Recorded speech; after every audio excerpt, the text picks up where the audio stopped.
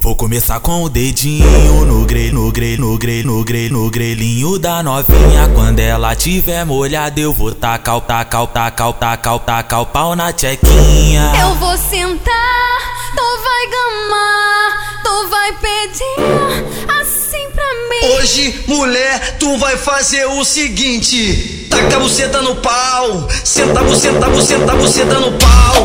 Taca a buceta no pau, senta a buceta no pau.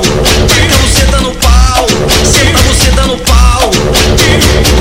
Então passa a buceta na frente dos caras, que os caras tá fim de fazer sucessada. Passa a buceta na frente dos caras, que os caras tá fim de fazer sucessada. Ela quer putaria, ela quer orgia, então vem com a buceta, joga em cima da minha pica. Ela quer putaria, ela quer orgia, então vem com a buceta, joga em cima da minha pica. Ela senta caçando, ela senta cocô, senta cocô, senta cocô. Ela senta caçando, ela senta cocô, senta cocô, senta cocô.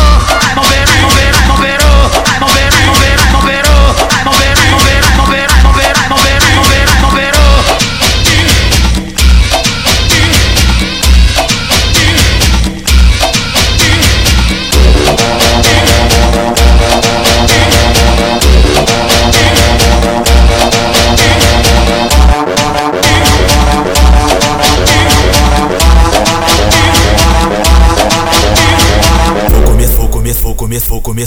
Vou começar com o dedinho no grelhinho da novinha. Quando ela tiver molhada, eu vou tacar o pau na tchequinha. Eu vou sentar, tu vai gamar, tu vai pedir assim pra mim. Hoje, mulher, tu vai fazer o seguinte: taca a buceta no pau, senta a buceta no pau.